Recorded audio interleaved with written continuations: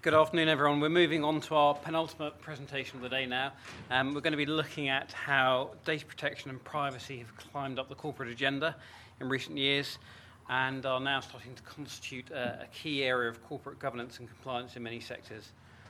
We're also going to be looking at how some of the more recent developments in the data protection area are focusing on some international aspects and HR aspects, amongst other things.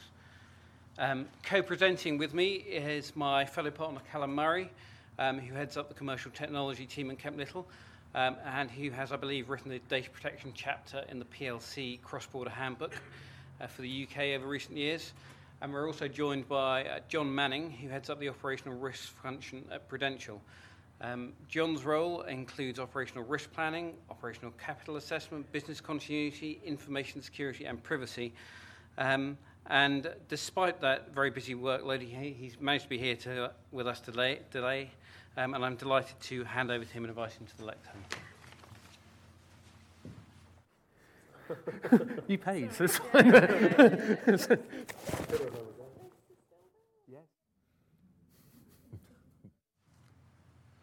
Right.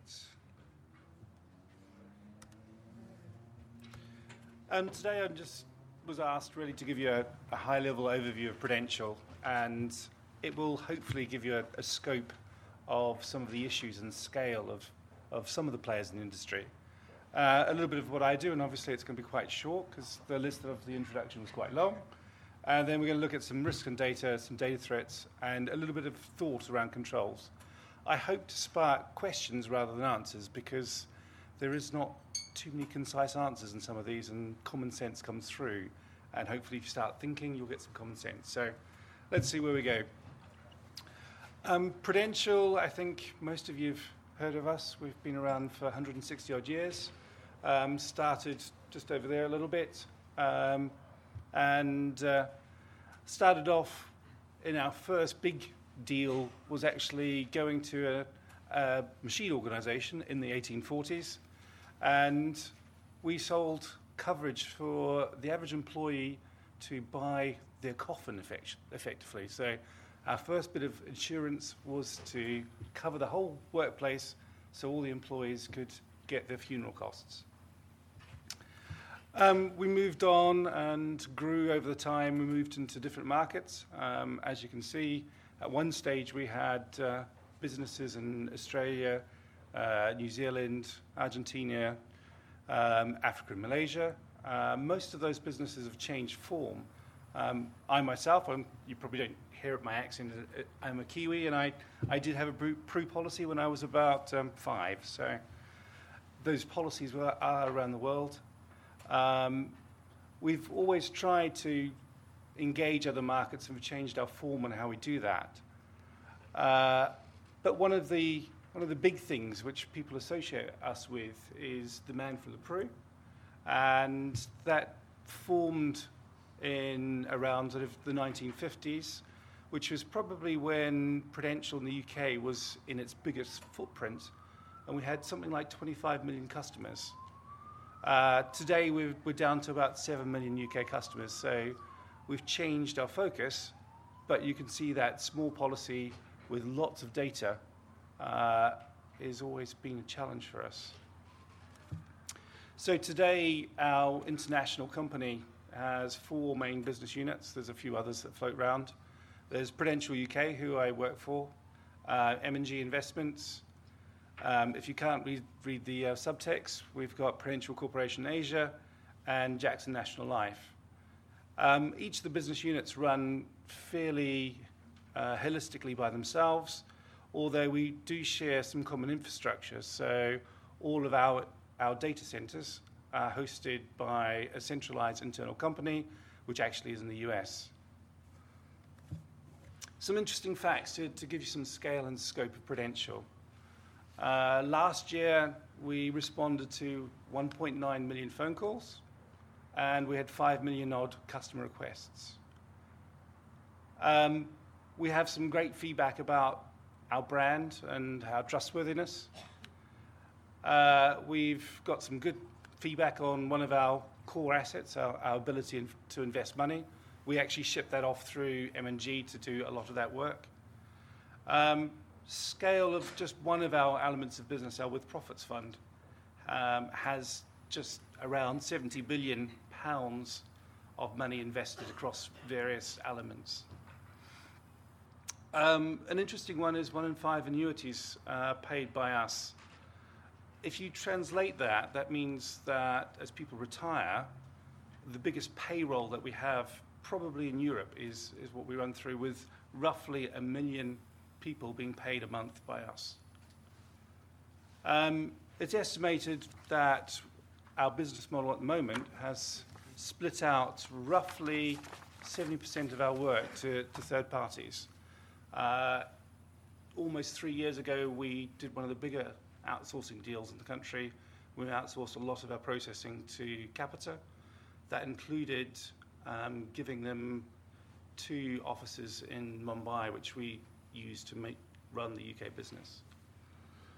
Another interesting fact is 1 in 4 deaths are notified to us. I mean, that actually leads on to one of our second unique selling points, is we've got a whole bunch of actuaries who can sadly work out where they think, when you think your death is likely to come around. So,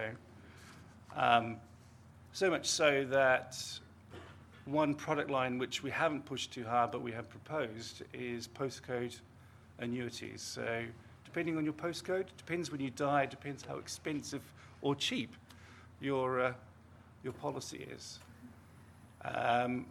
Any guesses of what the policy rates might be in Glasgow? Because that is actually... That's cheap.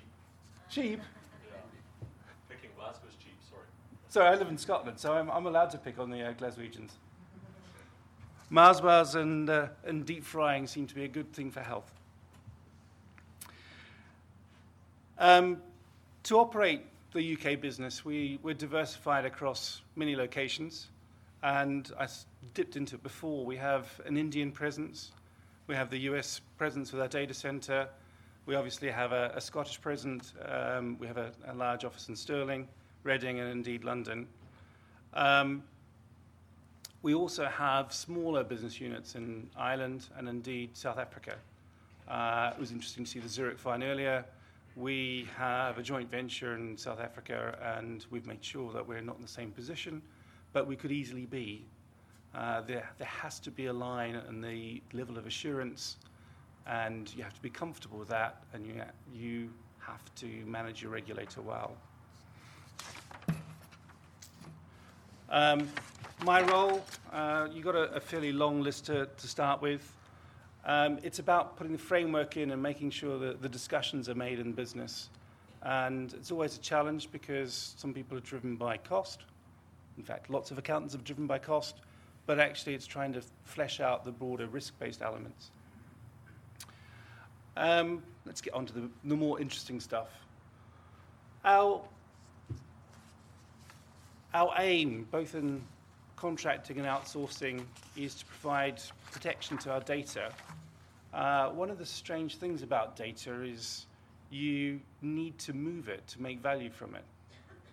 So in the old-fashioned world, you would use one of these things here to lock up your data, and you wouldn't ever let it move outside your boundaries, and you'd have no risk.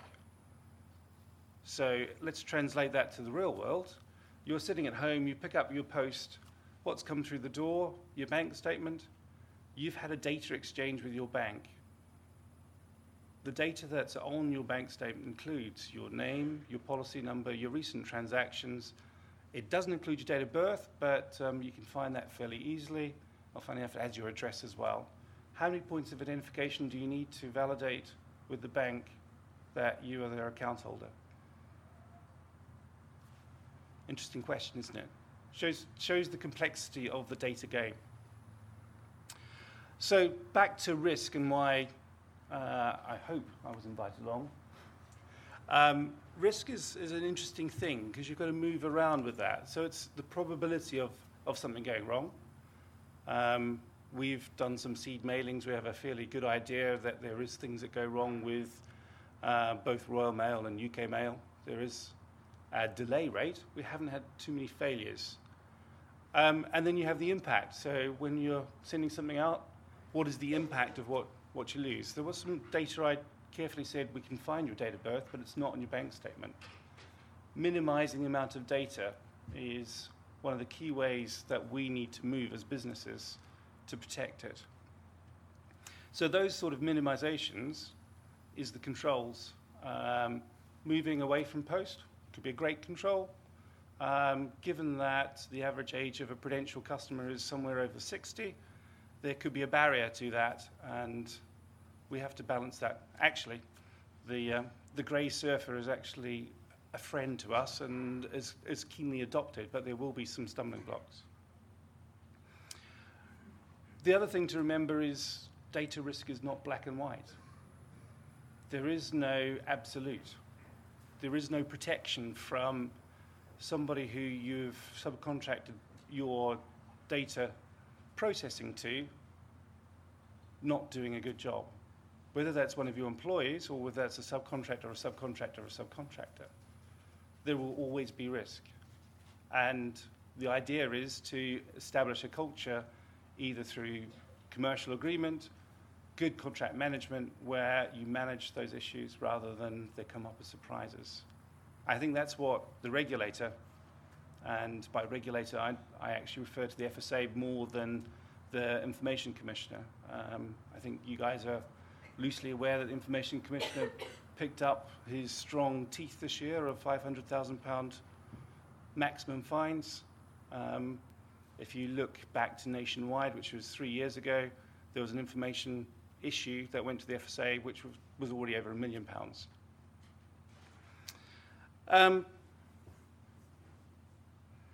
I think one of the interesting things is to look at the cost of an incident to us. So if we get it wrong, what cost would it come through? I mentioned before that we had 1 million people being paid by us. If that transaction went wrong, we would look at rounding up slightly because we can get a discount, credit check of £20 each. We would probably not get the £3 million fine. Given the spate of fines that the FSA has pushed out this year, I think 5 to 6 million would be appropriate. The FSA has one of their great sections in their controls called Section 166, which they can force a top 4 company to come on to financial services organisation and evaluate the controls and rectify it at the financial services organisation's cost. That's Ernst & Young, £4 million. So you're looking at a £30 to £40 million event for a fairly big loss. But what's the threat?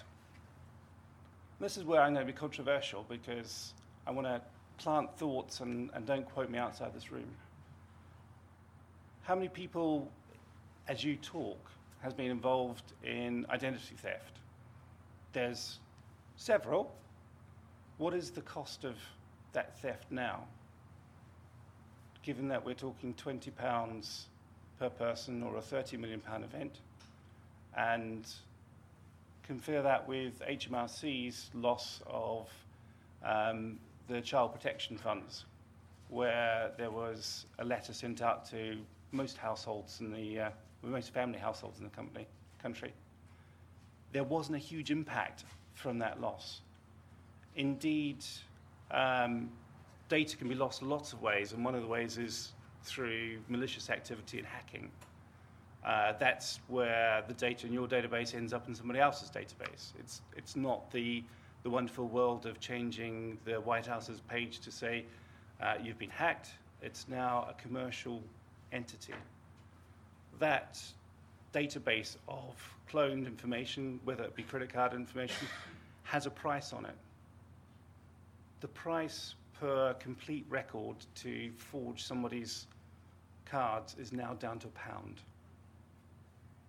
So it's going to take time to harmonise and level out the cost of hit versus the cost of regulation. I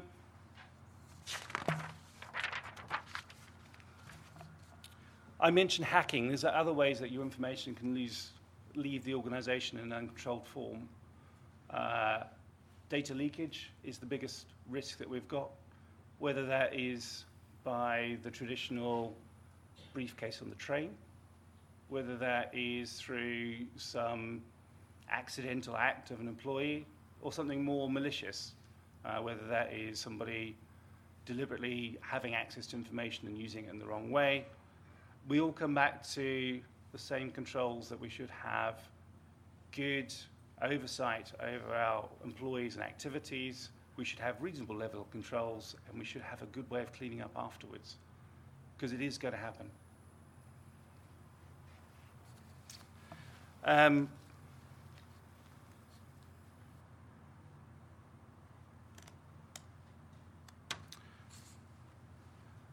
Back to those controls, I think one of the key things that we need to map into as an organization is we have to go back to common sense. It's evening out that if we're getting to a stage where we're looking at contractual clauses, and I hope that the ones that I agree to are strong, we've actually gone too far, because when you've got a third party, it is far cheaper to manage it without you guys in the room. Litigation costs, litigation hurts, litigation is always a compromise. So try and get good basic common sense going, dialogue and controls. Look at the controls and work out what's appropriate. There will be lots of technical people giving lots of acronyms, lots of jargon, and each one of those elements of jargon has a lifespan. So once upon a time, encryption was great. Now we're talking about 256-bit encryption. That means that the supercomputer takes 10 minutes to work out the answer. Somebody will go for 512 as a standard. It'll each get ratcheted up. In fact, it comes back to one of what I call the Johannesburg syndromes. I'm lucky enough to go to South Africa a few times, and you've all seen or heard of Johannesburg not being the nicest city in the world. As you go through some of the suburbs, particularly where they've got a slightly better class of living than the townships, you can see that they've gone through an evolution. So house 1 had gates. House 2 had a fence that was 6 foot high. House 1 said, he's got a fence that's 6 foot high, so I've got to make mine 12. So you get to a situation in Johannesburg where you've got bars in the windows, alarms, armed guards, 20-foot walls, and proximity sensors. It is always going to be a game where you have to be slightly higher than the threat. Because if you've got the lower fence, you're the target. Likewise, when you're contracting, if you fix the level of the fence, your protection will be underweight at some time in the future. So you have to do something really fuzzy and not very concise to make sure that you have the controls so you can work as a team with your outsourcer to make sure that you can ramp up the controls as the life of the contract goes through. So comes back to the best control is those two parties working as a team to make sure that there is effective examples. Some of the examples that get tricky, and hopefully this leads on nicely to the other ones, is when you're using customer data in testing. If I asked you as a general audience, would you like your data used in testing? Your first answer is probably no. If you were asked the question of, would you like your data used to ensure that the company's product serviced your needs perfectly, and that they would put in adequate controls to ensure the risk of loss was as the same as every day, you'd probably say yes. So you look at the risks of those two elements. The regulation says that you should not use data unless there's a business purpose, which is the DP Act. You need to define the business purpose. If you want to put a number on it, using live test data is probably a risk score of 2. Not using it, your product and services are likely to fail, your risk score is 8. The other thing that was interesting, and I'm sorry, the chap from Microsoft, I didn't have a chance to jump in, is under the DP laws and the EU model clauses for data, it's going to get woollier and woollier how you service and contract where your data resides and how it processes, particularly notifying your customers that their data may be processed overseas. It's interesting, you've got the model of people using Citrix from a non-EU country coming into the UK. Are they processing data in the UK or are they processing offshore? Hasn't it ever gone to case law? Hope it never does. Good old common sense says you need to go out and break down the requirements so you have a level playing field. Right. I'm going to hand back. But as I do so, hopefully you can see a bit of a theme here. This is our starting point, which is prudence. It's changed life as it's come through. So prudence saves us or you from the wolves. So hopefully we can use a bit of common sense and prudence to get to the right place.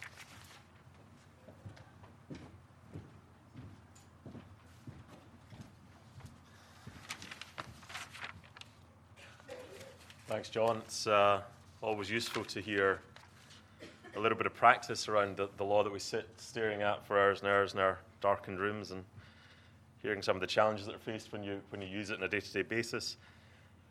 Being invited along to speak to any session about recent developments leaves you hoping that there have been some. Data protection is an area where that's never really an issue, and that's particularly so at the moment, I think. In the background to all of our discussions today, we have a huge review going on of the Data Protection Directive, and that's trundling on and will reach where it gets to. But this year we've seen some fundamental changes, I think, in data protection. John's already mentioned the Information Commissioner's milk teeth, perhaps, and I think we will be seeing more fining coming. We've had a couple of fines already since the fines have gone live in May. I also think that we will be seeing more changes like the requirements that have come in through the Telecoms Directive for telecoms companies to notify of data breaches and data security breaches. This week we've had Peter Hustings, the European Data Protection Supervisor, asking that be widened to all companies, and at the same time coming up with an interesting idea of introducing for people a right to be forgotten, which perhaps be quite useful if you're a football commentator from Sky at the moment. We'll come back to the concept of the right to be forgotten. Two changes that I want to focus on today in the past 12 months. One very much in the business context, and one perhaps more in the business-consumer context, but will have an effect on all of you who have online or internet operations. On the first of these, as John's mentioned, contractual clauses have been around for a while, giving comfort to those who are exporting data from the EEA. But this year we've seen some change in those clauses, and I think it was worthwhile having a quick look at those changes. The need for the clauses, as everyone will no doubt be aware, or hopefully is aware, comes from the directive where any data controller shifting data outside the EEA is required to provide an adequate level of protection for that data. Now that trips through into the Data Protection Act, and in turn sort of sits alongside the obligations of the data controller generally to ensure that any data they hold is properly looked after. How? How do you do that? How do you establish adequacy as a data controller? Well, if you're really bold, you can do it yourself. This requires some kind of analysis or assessment of the general adequacy criteria, so the kind of data you're using, where you're shipping it, what you're shipping it for, the countries that it's going to, and then if you really want to go for it, the laws of those countries and whether or not they provide sufficient protection for that data. I think you're a pretty bold organisation if you're taking that approach. So people tend to fall back on either some of the certainties of adequacy or the contractual provisions. Now, the certainties are sort of falling into two pots.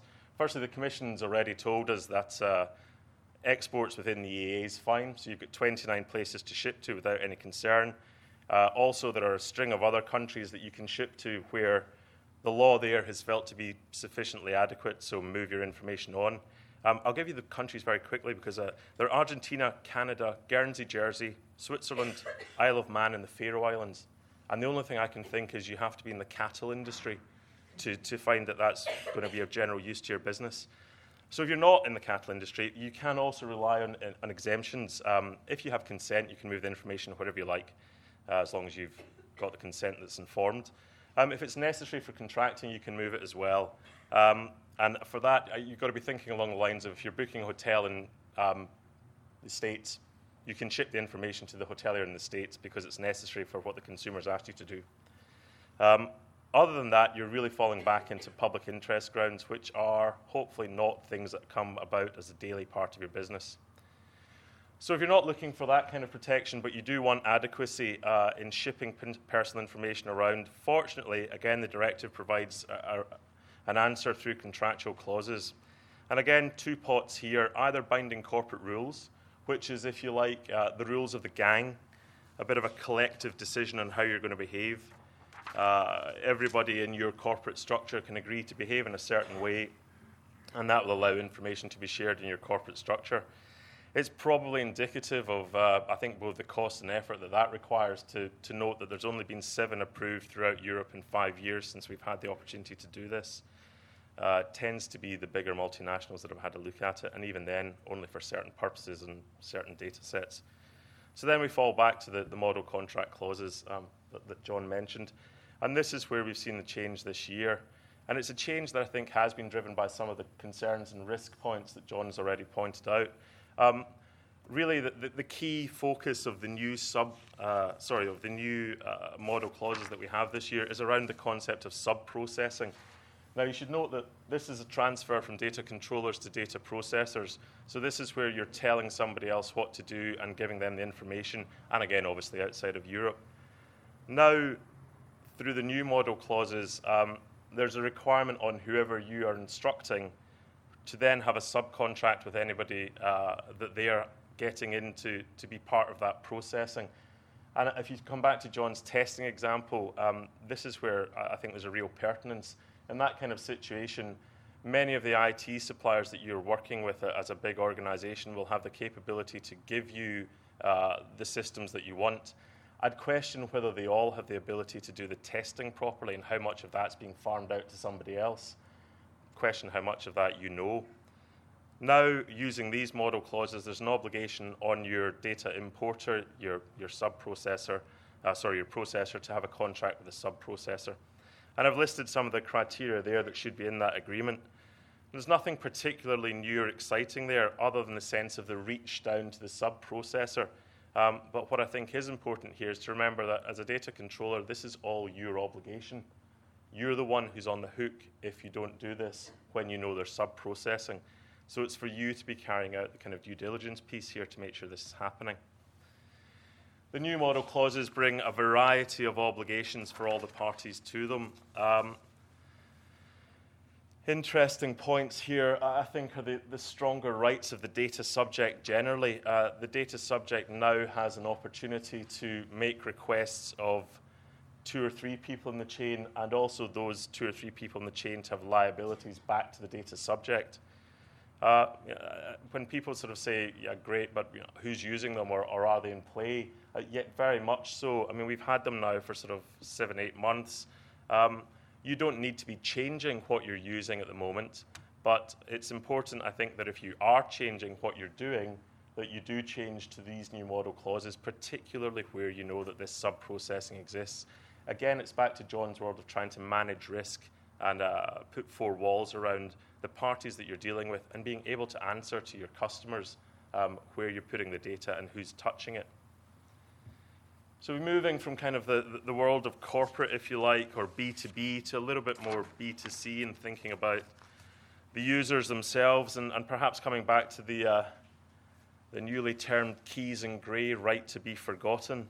The second area where there's been a huge amount of change and discussion in the past 12 months is around the rise in online behavioral advertising. I hope everyone's got a sense of what I mean by that term. If you're a regular web user, I suspect you have, because you're starting to see it in practice. What we're thinking about here is either the website you're on or a third party with that website's permission dropping cookies, little essentially a little book placeholder onto your browser, which then recognizes where you've been when you go back in and allows either the website or the third party to drop adverts in based on where you've been. Now, at the moment, this practice is growing. It allows advertisers to really get return on their investment. They start to hit audiences who they're no interested. And whether or not that's the driver behind it, I'm not sure. But at the back end of the Telecoms Directive, we had a little bit of a footnote change where that practice and the use of cookies, which up until now had been on a kind of tell the customer that this was happening, let them opt out, is now changing to what we have here. Tell the customer and let them opt in. You have to get customer consent. And this is quite a sea change. There is an exemption given. You don't need to get that consent if the cookie is strictly necessary for the service that the person's asking. But that starts to create a construct that's not terribly flexible for some of the things that we're doing online. And that construct, I think, is then made more cloudy, if you like, by the recital to the Telecoms Directive, which says that actually that consent can be expressed through the appropriate settings of a browser or another application. So do you or don't you need this consent? Is what you're doing necessary or not? And does a browser allow it or not? Welcome to the discussion. When we think about what's strictly necessary, what kind of practices in using a website are likely to be okay with this? Well, I think sort of things like users being able to say, yes, remember who I am, remember how I like my page set up. That makes sense. Gets a bit grayer when you think about the website provider thinking about analytics or testing, optimizing the site. Is that really necessary to offer the service? When you come to thinking about online behavioral advertising, I think you're probably getting to a place where it's not.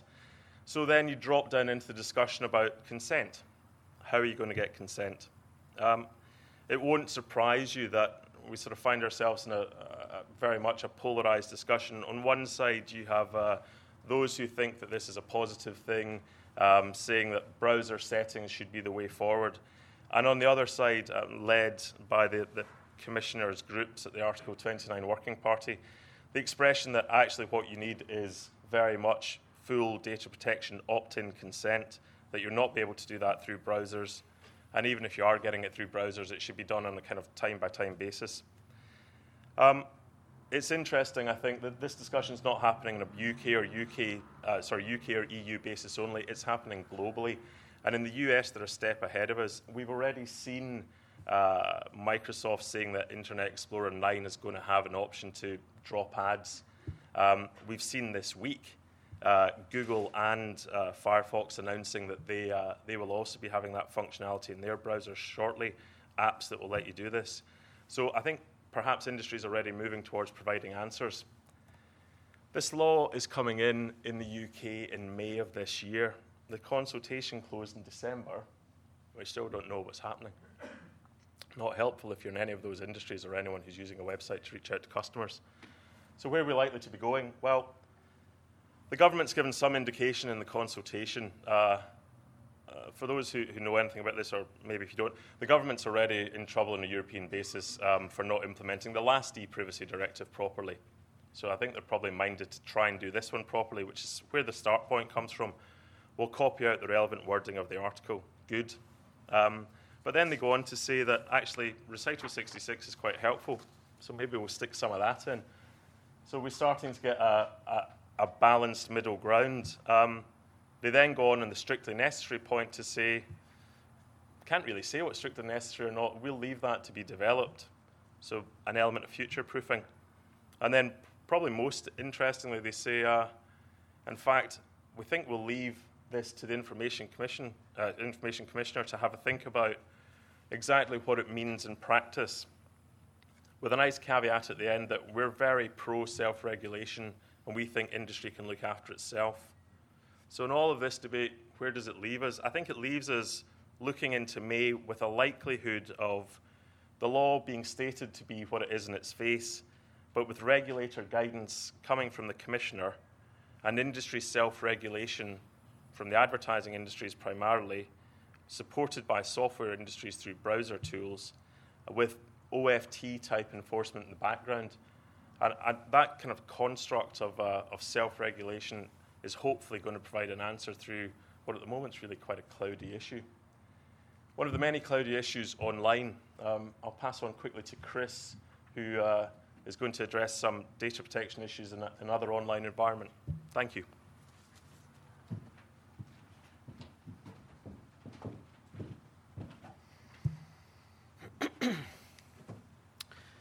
Thank you, Callum. The last part of this session, we're going to be looking at some developments in HR aspects of data protection and privacy. And specifically, I thought it would be interesting to look at the rise of social media in the HR employment law context. Just how widespread an issue is this? When I was putting this session together, I came across a few stats which are all designed to scare you, obviously. The first one was some research carried out by myjobgroup.co.uk, which calculated that social networking costs organisations £14 billion a year in lost working time. Apparently, in that survey, 55% of employees admitted using social media during working hours, to which my reaction was only 55%. Another CBI survey suggested employees spend 95 minutes a week on average surfing the net. 54% of organisations restrict access to the internet at work. 25%, however, put no limits on access. 32% of organisations have dismissed employees for internet misuse. And 41% of recruiters have rejected candidates based on information they found online. That was some separate research commissioned by Microsoft. So what does all this mean for employers? Well, there are lots of implications, but today I've sort of picked out three. There is potentially an issue that organisations can be liable for what their employees say and do on social media. There is another issue that you may want to take action against employees for what they say and do on social media. And then there's this issue around use of online information, social media information for recruitment. So first, liability for what employees do. There's a long-established principle that employers can be liable for discriminatory acts of their employees, acts done in the course of employment. That concept, acts done in the course of employment, is given a pretty wide interpretation. It doesn't just mean acts that employees do as part of their employment duties, anything in the workplace generally, and even acts outside the workplace. The case I've mentioned, Chief Constable Lincolnshire Police against Stubbs, involves an employee who was claiming sexual harassment, and he was complaining about two acts, one of which occurred down the pub at some leaving drinks. And so even though it was outside working hours and outside the workplace, she was still able to bring her sexual harassment claim based on that act as well as the other act. I should mention that employers do have a defence to this vicarious liability claim if they can show that they have taken all reasonably practicable steps to prevent the harassment occurring. In practice, it's not that easy to rely on that defence. The threshold imposed by employment tribunals for relying on that defence is quite high. The other way in which employers can be liable for the actions of employees is in bullying type cases under the Protection from Harassment Act. That act was brought into force in 1997, and it was really designed to deal with stalking type of cases. But as is often the way in these cases, law of unintended consequences, it has been used in the employment law context quite a lot. The case I've mentioned involved an individual who claimed he was bullied by his manager, and he brought a claim against his employer under the vicarious liability principle. The case went up to the House of Lords, who said that the employer could, in principle, be liable for the claim under the Protection from Harassment Act. That's all very well. You're thinking, what's that got to do with social media? Well, I suppose the answer to that is it doesn't take a huge leap of the imagination to see a situation where an employee posts something on Facebook that is a discriminatory remark about a colleague or bullies a colleague or something like that. And particularly if it's done in working hours, you can foresee a situation where the employer could be liable for that.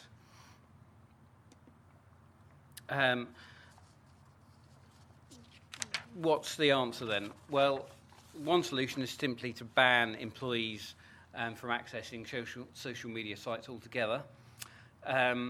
That's something I think, in my experience, a lot of organisations shy away from, partly because it seems a little bit draconian, and also because a lot of organisations will encourage their employees to use social media for some purposes. So, for example, a lot of organisations will encourage employees to tweet about the business. The more commonplace solution is to have some kind of partial ban, so banning certain sites, but importantly to have guidelines in place on acceptable usage. It's not too difficult to do, it's well worth putting in place because it can give you quite a lot of protection. And the sorts of things you're thinking about are guidelines saying that the individual won't disparage customers and suppliers and employees. They won't disclose confidential information about the organisation. They won't speak on behalf of the employer unless they're specifically authorised to do so. And you should also already have in place an equal opportunities policy. And having these policies in place will put you in a much stronger position to rely on the reasonable steps defence to avoid a vicarious liability claim. And I should say this is not just sort of theoretical lawyer speak. I have dealt with quite a few cases already where employees have put inappropriate posts on Facebook or Twitter. So let's suppose you do want to take action against your employees because they've acted inappropriately or put something in inappropriate on some form of social media. What are the considerations? I suppose the two sort of headline points are proportionality and having clear guidelines in place. The first case I've mentioned on the slide is a good example of the need for clear guidelines. It concerned a couple of employees who were accessing the internet at work. Their employer had some guidelines which said you can use the internet outside core working hours. When it found that they'd been accessing the net, it dismissed them in fairly short order, and they brought unfair dismissal claims, and they succeeded in those claims. And the Employment Tribunal said, actually, this guidance you can use outside core working hours isn't terribly clear. And these two employees were saying we were only using it in downtime periods when we didn't have other work to be getting on with. And the tribunal said that's not sufficiently clear. I think it was also influenced by the fact that these employees had worked for the company for 30 plus years, and it was felt that the employer's response was disproportionate, particularly as these weren't offensive sites, sites like Boots and EasyJet, nothing sort of worse than that. So that really reinforces the need to have clear guidelines. What if there is damage to the employer's reputation? Taylor against Summerfield involved an employee who posted a video on YouTube. That video showed the individual himself, our hero, having a fight with a fellow employee using carrier bags from the store. The store found out about this and decided that he should be dismissed because it was going to damage his reputation. Again, he brought an unfair dismissal claim and he was successful. And essentially because it was felt the employer's reaction was disproportionate. And it was influenced by the fact that this video on YouTube hadn't exactly gone viral. There had been a total of 8 hits, 3 of which had been from the managers who were investigating the incident and had been taken down from after 3 days.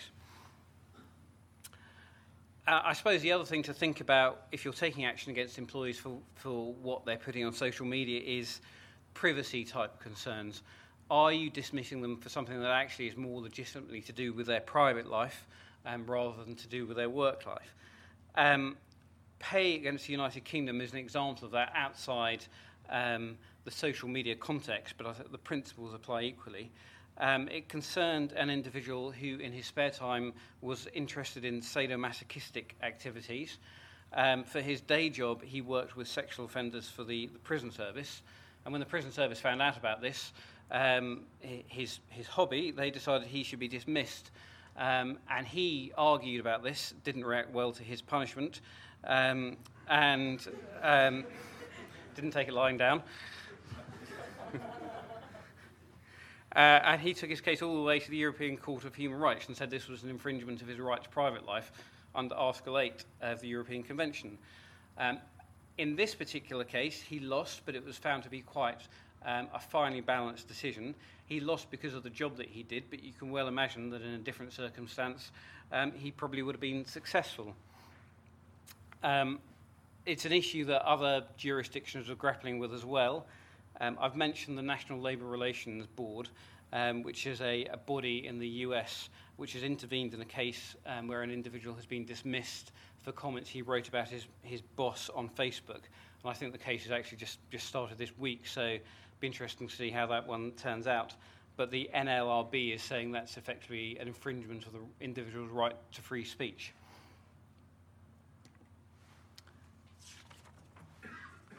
The last area I just wanted to touch on then is use of social media for recruitment purposes.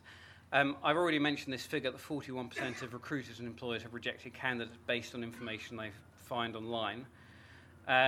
Interestingly, the same survey found that 80% of them have concerns about the accuracy of the information they find online, but only 68% of them take steps to check it.